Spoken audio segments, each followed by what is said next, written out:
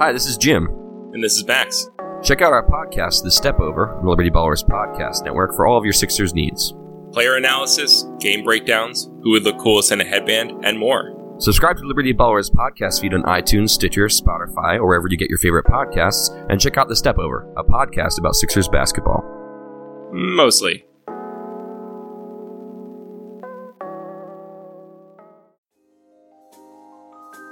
Michael Kist, Benjamin Solak.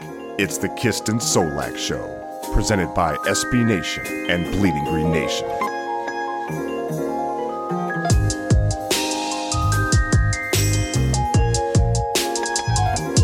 You are flying high on the Kist and Solak Show. This is episode 51, brought to you by the fine folks at SB Nation and Bleeding Green Nation. I am your host, Michael Kist. You can follow me on Twitter at Michael Kist NFL. That's K-I-S-T, as always.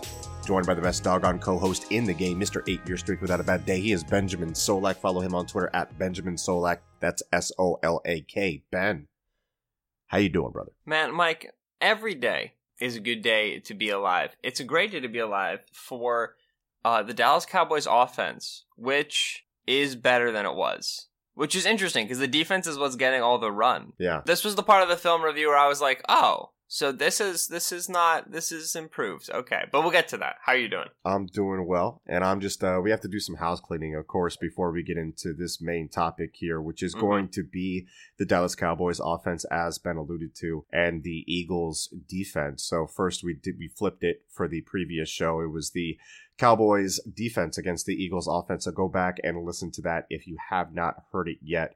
What we have on the injury report, we're recording this early on Friday, so we're working off the Thursday report. So let's just get right into that before we get to the main topic and the meat and potatoes. For the Eagles injury report on Thursday, did not participate. Michael Bennett's dealing with a foot. I would fully anticipate him to play. I think that's the mood in the building right now. Jordan Hicks with a calf did not participate for the second day in a row. Doug was non-committal with his status earlier in the week, calling more like day-to-day, which Doug speak probably means that he's not going to be ready to go, considering that he has not practiced for 2 days. So looks like another week with Bradham, Camus, and Nate Gary. So defensive tackle, Timmy Jernigan still dealing with back spasms. Doug was confident that he would play. Vontae Maddox is also day-to-day. Did not participate, though, with his knee and also an ankle. Jalen Mills probably not going to play. He was dealing with a foot.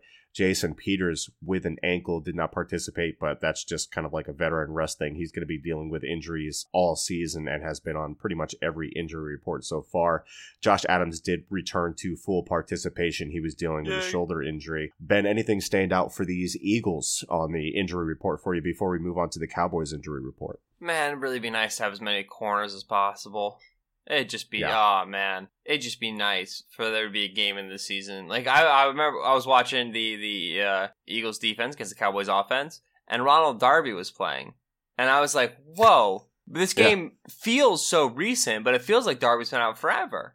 You know what I mean? It's just like, I'm pretty sure that was the game in which he got injured, in which he tore his ACL. I may be wrong on that one. But just generally speaking, I was like, this is ridiculous how there have been so many injuries and so much confusion at this position that I can't remember when our CB1 got injured. Because there's just been so much chaos around him. Yeah. So, yeah, I mean, it would be so nice if you're able to have healthy corners for this game. But obviously, we're going to have to make do with what we got. What do you think the lineup would be? I think if Maddox comes back, then you're still looking at a similar lineup than we had last week, which would be Sidney Jones on the outside, Rasul Douglas on the outside, Cravon LeBlanc in the nickel. I think Maddox more impacts the nickel reps and also Corey Graham's reps, where you might see maybe more Maddox than Graham on base and dime sets, but you may see more Graham and Maddox on big nickel in certain situations that would take away from LeBlanc snaps. No, absolutely. I think that, the main person who will lose snaps will be LeBlanc, who some have been like, oh, like LeBlanc's playing pretty well, which like, meh. He's not Chandon Sullivan. Like, that's his biggest, boon right now. Right. I would absolutely anticipate that in 11 personnel, you have Maddox down at the line playing nickel corner. You have Corey Graham playing back as a safety. I would be most interested, as you alluded to, what would happen in base. And I would not be surprised if base was indeed Avonte Maddox starting at deep safety over Corey Graham. Right. Because he has played that position better than Corey Graham. And it's important for us to say that again. the rookie 4th-round nickel cornerback is better at safety than our safety 3 coming into the season. If only, Mike, someone had said maybe we should get some safety depth. If only. Or warned the gentle listeners about Corey Graham and some of his game. Okay, for the Cowboys. We definitely haven't done that here. For the Cowboys, did not participate. Tavon Austin dealing with groin still, probably not playing. David Irving with an ankle. Sean Lee with a hamstring, probably not playing for this game. I know he was hopeful earlier in the week, but it looks like he's not going to be able to make it. Even if he does or doesn't. I mean, Leighton Vander Esch, if LVE loses snaps to Sean Lee with a bad hamstring, I think that Lee has seen a drop-off in his play even before that, and that would be a plus for the Eagles. So hopefully he does return. So the opposite is, well, from history is true in this situation. So tight end Jeff Swaim also dealing with a knee, limited participation. Tyron Smith with a neck. He's been banged up for the last few seasons. Offensive guard Xavier Suafilo with an ankle and thumb. And then you get to full participation. So Chidobe Awuzie is dealing with an illness. Cole Beasley with his foot. Looks like Cole Beasley is going to be playing after missing some time. I already knew that. Did you see Beasley and Howard Eskin on Twitter? No. Oh, are they back at it again? Yeah. Howard Eskin posted this thing that was like, yo, like, looks like Cole Beasley will actually be good to play. Like, it's good, you know, like, excited to see him, like, you know, make all these just like smack talking. And then it was a photoshopped picture of Eskin, like, of like a father, like, holding a hand with his like very young little son, like walking away from a football field. And Eskin had his face over the dad and Cole Beasley's face over the son. And Beasley just responds with, "This is my dad, LOL." And posts like a picture of like him and his dad, like when he was playing high school football. Their smack talk is so painfully bad. It's hysterical. For a guy who wants to be known, as Cole Beasley does, and we've noted on this show, wants to be known as a rapper first and a football player second, his trash talk game is abysmal. Dude, I don't like, again, this is a fantastic situation where they have tried to make Cole Beasley like a thing. Like Dak's been like, oh, like my like outlet receiver, like super reliable Cole Beasley. And they're trying to like hit him into that mold of player so often. For the past like 2 years now. It just isn't happening because Cole Beasley is not that guy. Probably in part because it's not like Dak can hit him consistently anyway. Remember when Dak said that he was like their deep threat? Like, you have to respect the there it is. Yeah. And everybody was like, "Dearest, do you know who Cole Beasley is? Are you sure you're thinking about the right receiver, my guy?" So also full participation, defensive tackle Malik Collins dealing with a knee, offensive guard Zach Martin with a knee. Both of them should be good to go. So as we dig into this preview for the Dallas Cowboys offense and the Eagles defense, this is the point of the season where I start to look at what a team has been recently as opposed to who they've been for the entire season, because teams can undergo changes and simply be playing at different levels than they may have been for, say, the first 4 or even 8 weeks in some cases. I believe that's definitely the case with the Cowboys. Coaches adapt to their weaknesses and strengths. Players get traded. Players get injured. They're replaced. Yeah, they traded for Cooper. They've changed offensive line coaches. You know what I mean? Like, there's been significant movement there as far as like what you've been getting from them. Absolutely. And Mark Colombo is doing an excellent job with that offensive line compared to what was there before. In my opinion, the players seem to be responding to it. So, and look, while the last 3 weeks may prove to be a smaller sample size and probably less sustainable, it does give us a valuable snapshot into what that team and how they've been playing recently. I mean, that's why when we study film, I think our main focus is and should be like their last 3 or 4 recent games. At least that's how I do it. I think that's how you do it as well. So you look at Dallas and you say, well, they're 24th in scoring offense for the season, 17th in third down conversions for the season, 26th in red zone scoring. Well, in the last 3 weeks, they're 16th in points per game. So you see an improvement there. They're 4th in third down conversions. They're converting 48% in the last 3 weeks.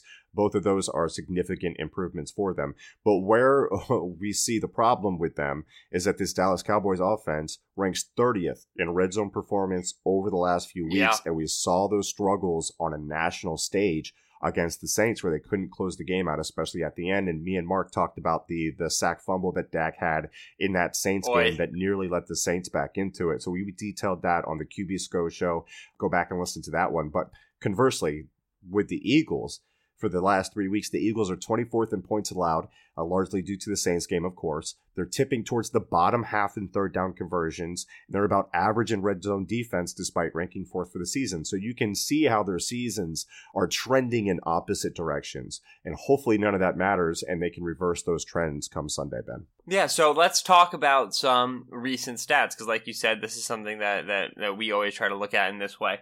Two majorly stuck out to me as far as how this Dallas Cowboys offense has changed a little bit from what we saw. I did it pre-bye to post-bye, right? Like their bye was week 8. It's obviously right around when they acquired Cooper, so that's kind of when I frame it. There are two things. The first came actually, Evan Silva put this out on Twitter.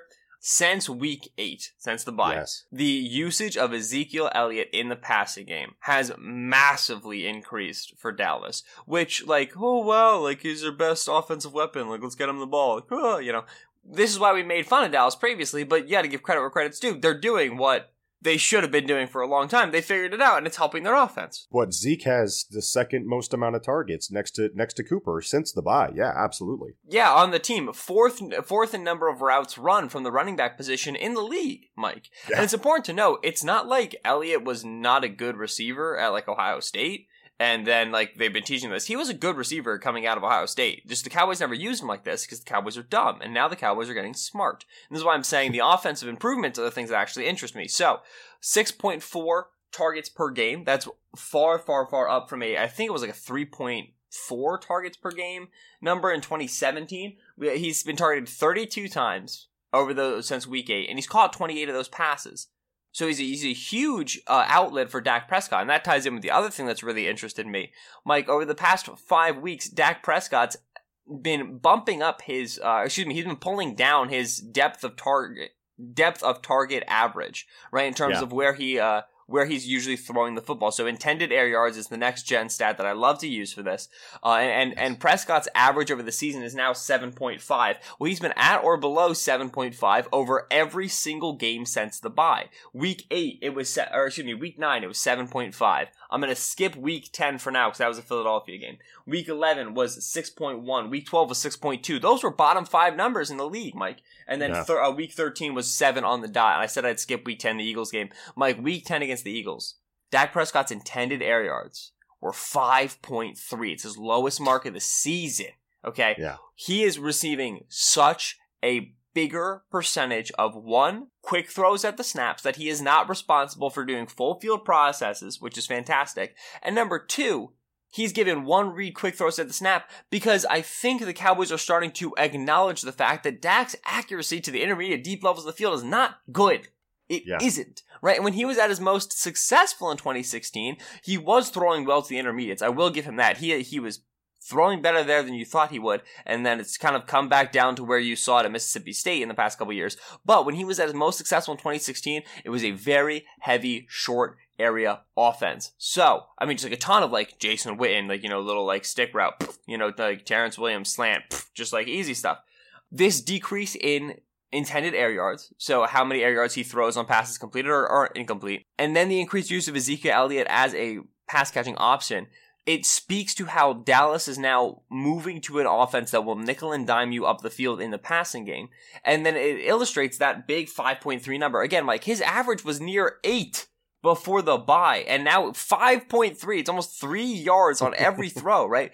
That against the Eagles just speaks to the fact that what is Dallas going to do? Dallas is going to load up the box against Philadelphia. You saw this all game. They're going to load up the box against Philadelphia, force you into cover 3. We talked about how the Eagles can go with a loaded box, condense splits to force Dallas into cover 3. Dallas can do the same thing to Philadelphia. Bring in 2 tight ends, bring in a tight wide receiver, put him in cover 3. And then they're going to throw to the flats. They're going to throw to the flats and say, Sidney Jones, come up and tackle. Rasul Douglas, come up and tackle. Because Jones and Douglas, they know when they get the Eagles in cover 3, we'll have 8-yard cushions off the ball. They always do. Yeah. So you'd love to see Philadelphia be more willing to bring their corners up a little bit into the line. You'd love to see them be challenge those flat areas where so many of Dak Prescott's throws are going on these rollout ideas, on these quick play action ideas, just little tight end leak routes. They love these.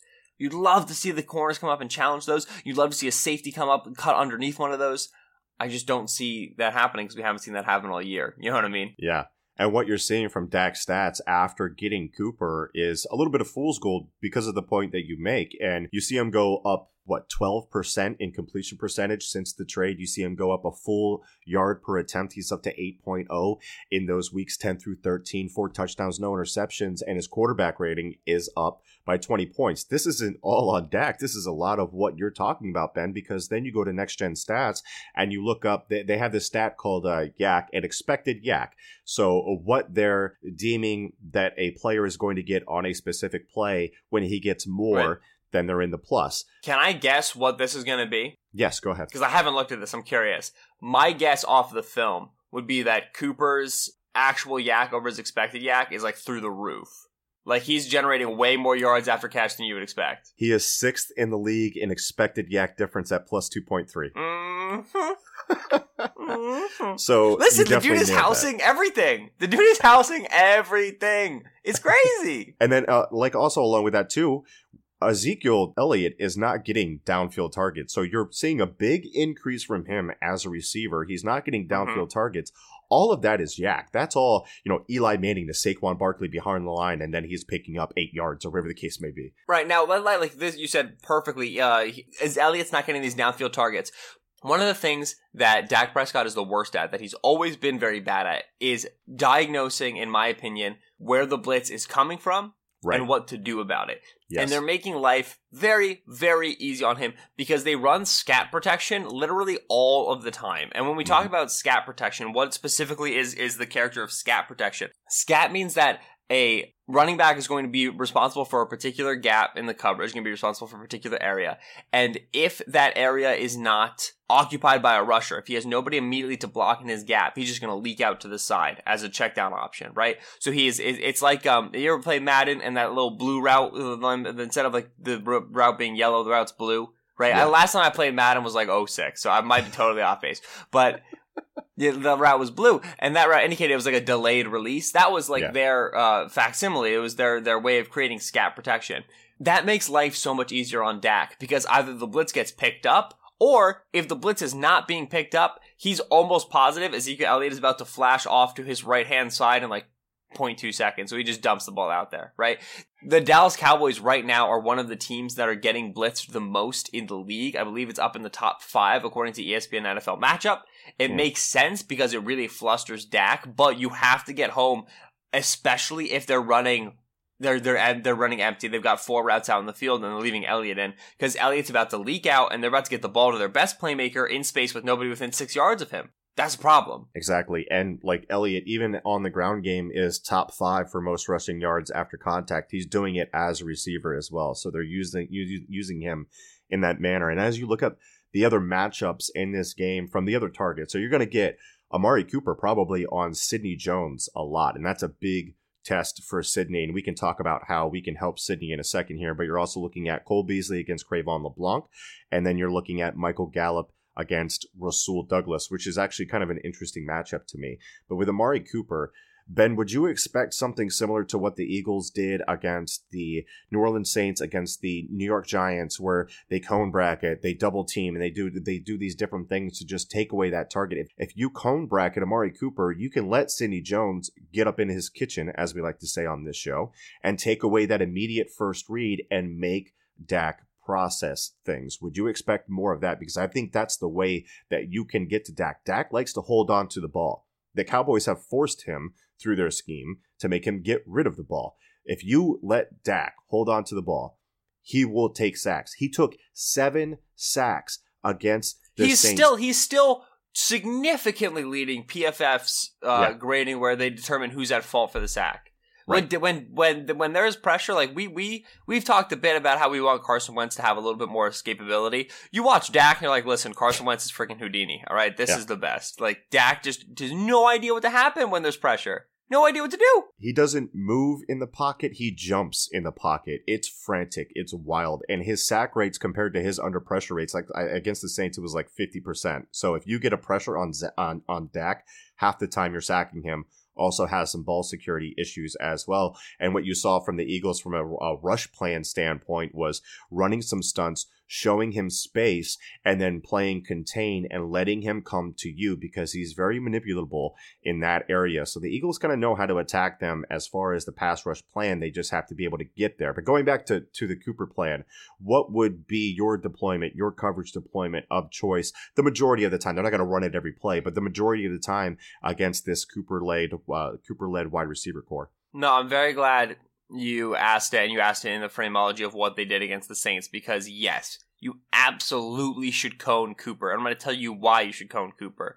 Because Rasul Douglas has the ability to cover Amari Cooper well if you let him play into the line with physicality. And when you do that, your worry is he's going to get beat deep, right? Your worry is he's going to get toasted off the line. There's going to be a little wiggle. There's going to be a little nice release move. Cooper's obviously been very detailed at the line of scrimmage, very detailed in his routes since he came out of Alabama. And so you're worried about that boomer bust style play. Well, if you just cone him, if you just go one low, one high, which, yes, Jim, I understand. I'm asking you to play too deep. I'm asking you to play with two safeties back. And it's crazy. I know. I didn't even know you could do this. I'm asking you to play with two safeties back. I'm asking, and in doing so, I'm asking you to play with one less player in the box, which means you're going to ask potentially a Timmy Jernigan-less, Jordan Hicks-less defensive front six to stop the run. But honestly, I think they have a better shot at that than Rasul Douglas staying with Amari Cooper down the field. Now, at the same time, what they did against the Giants, they did the cone, but then they also didn't always have that second deep safety. So that is something that you can do. And, you had a little more off coverage on the other side because of that. But you can significantly shade a safety to that one side. The risk is getting beat deep on the other side because you're not going to have any safety help and you're going to have to play a little bit softer. So it's a little bit of give and take there, basically. Right.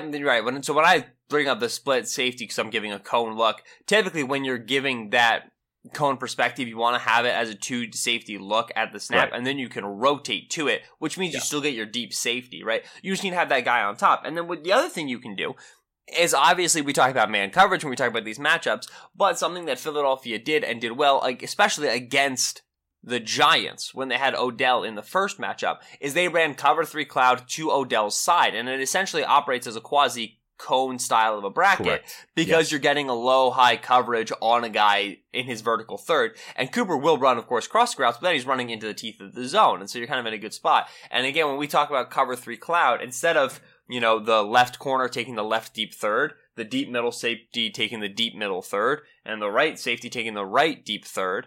When we talk about cover 3 cloud, instead one corner, let's say the left corner, Rasul Douglas over Amari Cooper, stays low in the flat, and then a deep safety crosses over into the deep left third. Another deep safety then takes the deep middle third, and then your opposite corner, your right corner, takes the deep right third. And so you have two safeties, like I said, back at the snap, and then they shift over to the side. They shift over with the coverage, and it allows you to keep Rasul Douglas low. And then he's immediately in the flat. He can challenge all slants. He can challenge all quick curls. He'll be sitting underneath them, which limits Dak's ability to throw those short yardage passes to Cooper's side.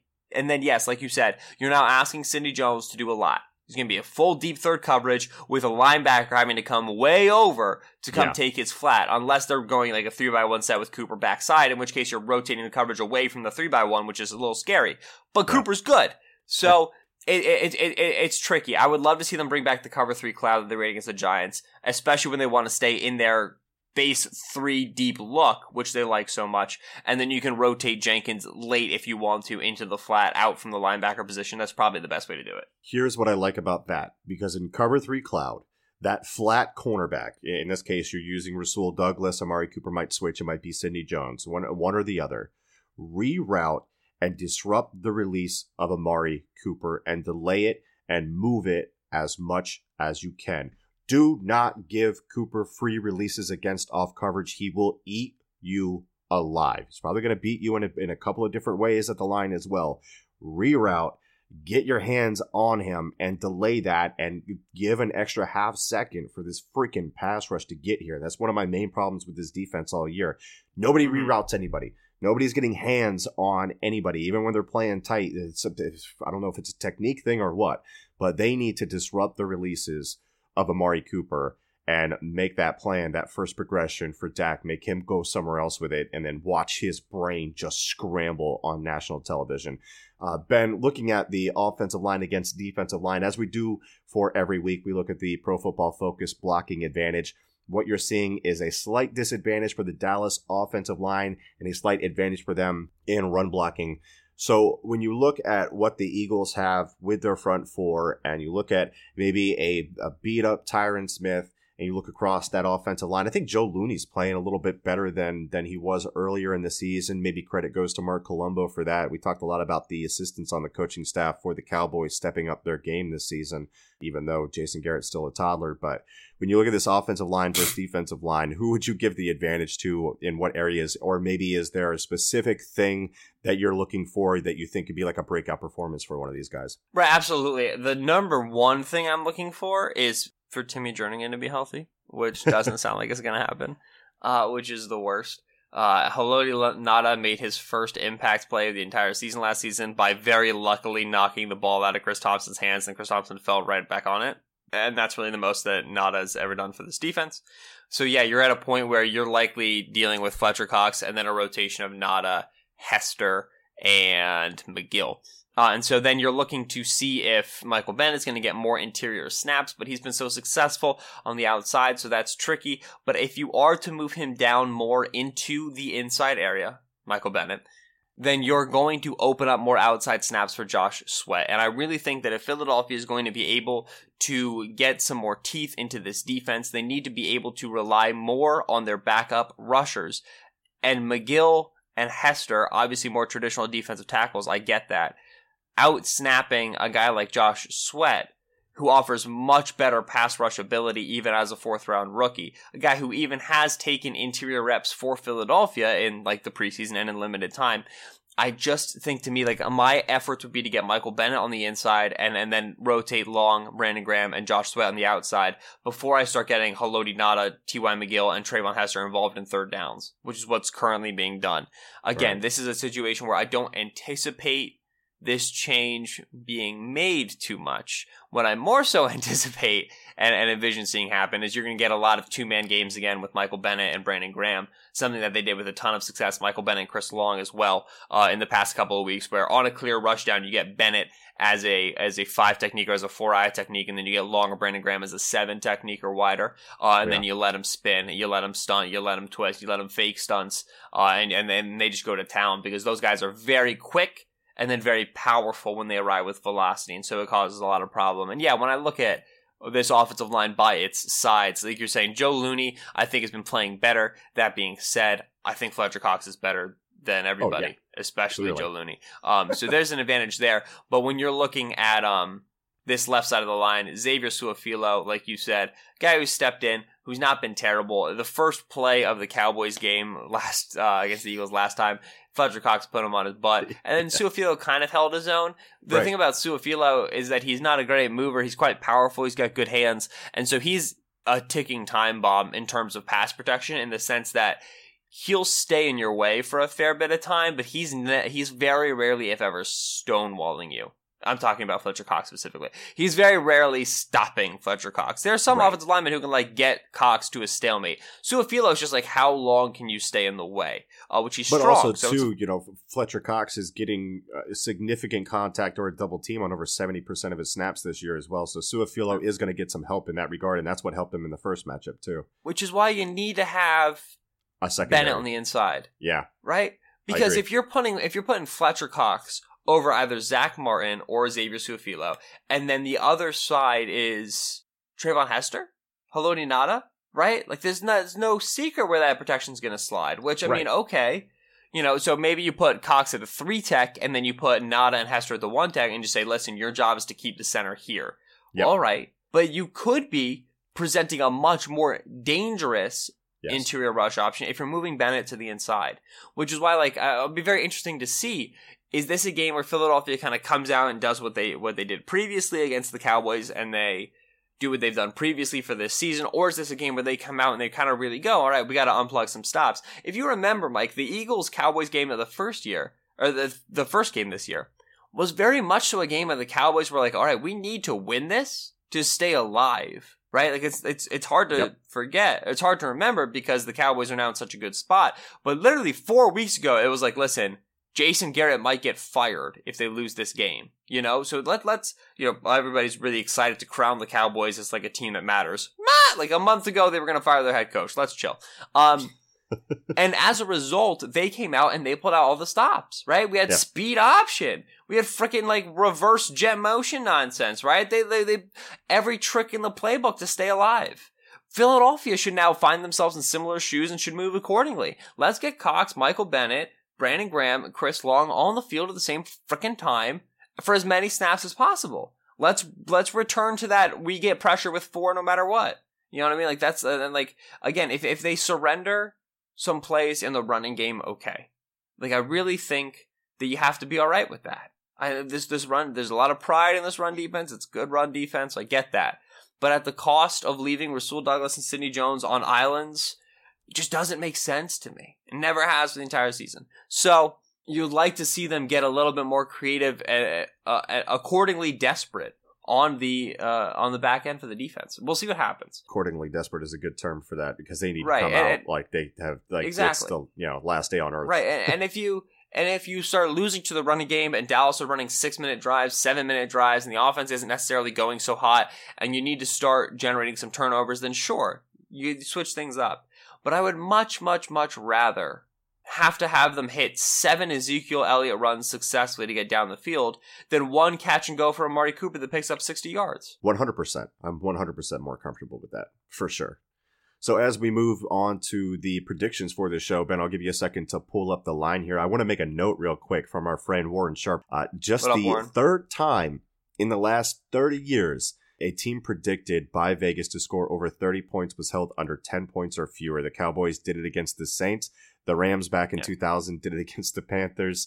And the Bills lost to the Dolphins back in 1992. 3 times that has happened. That's what we talk about when this Saints-Cowboys game is a island game or an outlier. It truly is. Like, that is extremely rare. So hopefully we don't get that same Cowboys team this Sunday. But, I mean, if we do, then we've been getting the best punch from the opposing team every single week now.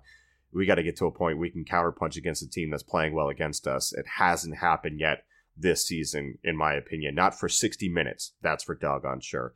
Ben, what do we have for the line on this game so we can make our predictions? Yeah, most spots are going to have it as a 44 over-under. That's the point total. And then the spread is anywhere from 3 to 3.5 favoring Dallas, which, if you remember, I predicted the line would open at 5.5. It opened at 4 and has moved down to 3. I would have expected a bit of a move down to around 4. But the Eagles are getting a bit more favor than I thought they would, to be honest. Maybe Warren Sharp has something to do with that. I have to see what his plays are this week. But I am going to go with, I can't pick against the Eagles in this situation. You can't. I can. This isn't a Michael Irvin situation where he's going to pick against them and then yell like a lunatic for an hour after the game talking about how the Cowboys are back and all that nonsense. So, look, I'm going to go with the Eagles in a must-win game. They play better in Dallas. They're a better team, better head coach, better quarterback by far. Oh, man, you got me with the better head coach, better quarterback thing, because that's usually how I justify my picks. Shoot. Exactly. We talked about it on the previous show, too. It's just a fact. And we talked about the assistants for the Cowboys doing a bang-up job outside of even Linehan hasn't been terrible lately, as we've talked about, and has worked towards the strengths and weaknesses of their quote-unquote franchise quarterback, who was talking a lot of smack at Camus Grugier-Hill, so we'll see how that works out for him. Let's go 27-21 Eagles. Let's go. You're going over as well. Okay. Yep. Yeah, I'll go. I'm over as well. This is a game where you expect there to be points because both teams are going to be playing hard, playing significantly, and those games typically come out with points just in the general NFL. I'm going to tell you why I'm going to pick Dallas. Because I think Dallas is going to win the football game. I'm going to tell you why I think Dallas is going to win the football game. Oh boy. Well, no, it's tricky. It simply comes down to this. Traitor. I think if the Cowboys get down, they will have the chutzpah, the gumption, to be able to get back up and fight in this game. I think if the Eagles get down with the way their season has gone, and with all the difficulties they've gone through, I worry about their ability to fight back into the game over 4 quarters. That's where I am. And I'd love to be proven wrong on that, and I don't want that to be like a reflection of like the locker room or Doug Peterson or leadership or whatever. It's just simply the fact that like this team has had so many disappointing losses in moments where they should have won that if they come into like a big game and they like get down, like 14-3 by the beginning of the second, you just wonder how much fight they're going to have. And then you have to worry about, and then you have to be able to stop Zeke, which they weren't able to do last time. They got ran over. So yeah, I could see that scenario. So yeah, if the Cowboys come out with an early lead, that's tough. Yeah, that's my big concern in that regard. And I think there will be spunk. Like Carson is obviously a guy who always is like a 4-quarter fighter, and I think they will be able to put some points back up on the board. I just worry about their ability to close a gap. Right, if they get to that point, get a stop, get an impact play on defense to get some momentum. Like, it's just not what this team has done. That being said, man, I would love for this to be a statement win for Carson. Wouldn't that be great? Wouldn't that be because a statement win for Carson? I think that'd be. Yeah. I thought you said would it be? Like, with surprise. And I was like, Mike, do you hate Carson? Breaking. Roto World. Kist hates Carson. Ben's face got lit up. We've talked about Carson pushing, and we've talked about how Carson has talked about how it kind of sucks to see your team win the Super Bowl without you starting. Carson could use a statement win where he comes out, he plays out of his mind, and the Eagles win that game. It was almost the Rams game last year, you know what I mean? Like that could have been like a statement game for Carson. Obviously, like takes the lead with that little touchdown run there that obviously ended his season. Like, oh man, like it just with the game-winning comeback conversations that we've had, the fourth quarter drives conversation, is Carson clutch? Man, how awesome would it be to have the Eagles, 24-27, and then Carson walks him down the field and scores. Right. It would be. It's like a 3-touchdown, 0 interception game where he just like dominates. I feel like we're waiting for it. I feel like we've been thirsting for it. There's been so many games where there's enough data to say that, but Carson could have done this, that, and the other thing, and it could have made the game better, where you're just like kind of waiting on that game where just for 4 quarters he kills it. So I'd love to see that, but I'm going to pick Dallas. I think Dallas is going to win this thing about 30-24. Well, there you have it. I can't wait. Now I really want the Eagles to win. It's the first time we've disagreed in like over a calendar year in terms of who's going to win the game. Yeah, it's hard picking the Eagles to put up 27 points when the Dallas Cowboys defense is playing like they are. And I have zero reason to be faithful in this team right now when they've just now put together their second consecutive win, and they have yet, and we talk about this a lot, they have yet, since the Giants game, since the first Giants game, to play 60 minutes of good football. It absolutely, absolutely, absolutely has to happen right now. If it doesn't happen right now, again, none of it even matters. The whole season has been a complete waste. The playoff implications are huge, and I'll be extremely disappointed in the fight that this team would lack if they cannot fight in this game. Speaking of playoff implications, omissions and corrections from last episode, I said that the Eagles had the second highest playoff odds and the Cowboys had the first highest playoff odds. That is incorrect. Eagles have the first highest playoff odds at 47. Cowboys have the second highest playoff odds at leverage, like the right. Playoff odds at stake from winning or losing this game. Cowboys are the second highest. Eagles are the first highest. Yeah, I think, now this is my final prediction for the game. We'll be able to figure out who wins the game in the first quarter. Like, I think whoever comes out hot wins it. Yeah. Just flat out. I think if the Cowboys come out hot and they have the ability to ride the running offense and they're at home, they're going to win it. If the Eagles come out hot and they feel the momentum of the past few weeks and they feel the chance to get in front of the division, they won't give it up. I feel like whoever wins the first quarter wins the game. Ben, that's going to do it for this week. Our preview shows of the Dallas Cowboys and the Philadelphia Eagles gigantic matchup coming up. As I said before, we have previously done the opposite sides where we did the Eagles offense against the Cowboys defense. BGN Radio is out with Brandon Lee Gouton, May he reign forever, and John Stolness. Also, this show, of course, that you're listening to, download it again on a different device or from a different feed. Ben, say goodbye to the gentle listeners. 2/3 my wrap up. Thank you, as always, for listening to the Kist and Solak show here on Bleeding Green Nation Radio. If I do it for you. We do appreciate you swinging by. As always, I've been Benjamin Solak on Twitter, at Benjamin Solak, that's SOLAKs, and Michael Kist on Twitter, at Michael Kist NFL, that's KIST. What I will say for the wrap-up is simply, regardless of the results of the Cowboys-Eagles game, we do hope you join us for the post-game show, which we will be dropping, I'm assuming Sunday night, as soon as possible after the game, and then, Monday morning it'll be there for you for your car ride, win or lose. We're going to break this thing down like we always do, so I hope that you listen to that, and then also win or lose. As a lot of you listeners know, Mike and I have some good draft backgrounds. It's a lot of the work that I do year round, and Mike does a lot of it seasonally as well. So if we get to the point where that's going to be the major content for the Eagles moving forward, God forbid, Don't stop listening to BGN Radio. Don't unsubscribe. Don't move on to your basketball podcasts and onto your hockey podcasts. We will be here for you to talk a lot of NFL draft stuff and about what the Eagles could do in the offseason to get back to their previous dominance. So just stick with us. We'll always have stuff for you. Regardless of the season in the NFL, me and Ben are literally all you got. Ha! We all you need. Fly, Eagles, fly.